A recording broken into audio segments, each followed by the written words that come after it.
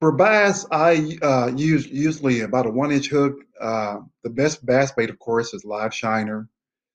Uh, Good lures that I find to be pretty successful are the plastic worms most of the time, minnows, and spinner baits. Up in Palm Beach County, the fishing for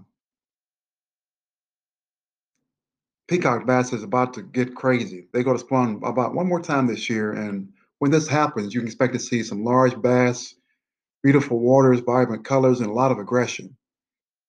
The bass fishing on Lake Toho has been more consistent now than I've ever seen before, and that's thanks in large part to the Florida Wildlife Commission. They've done a good job keeping things up there pretty clean and pretty safe for the fishermen, anglers. Down in Broward, TY Park is good. So is CB Smith Park, and even Quiet Waters Park has good bass fishing and excellent shorelines with easy access for all.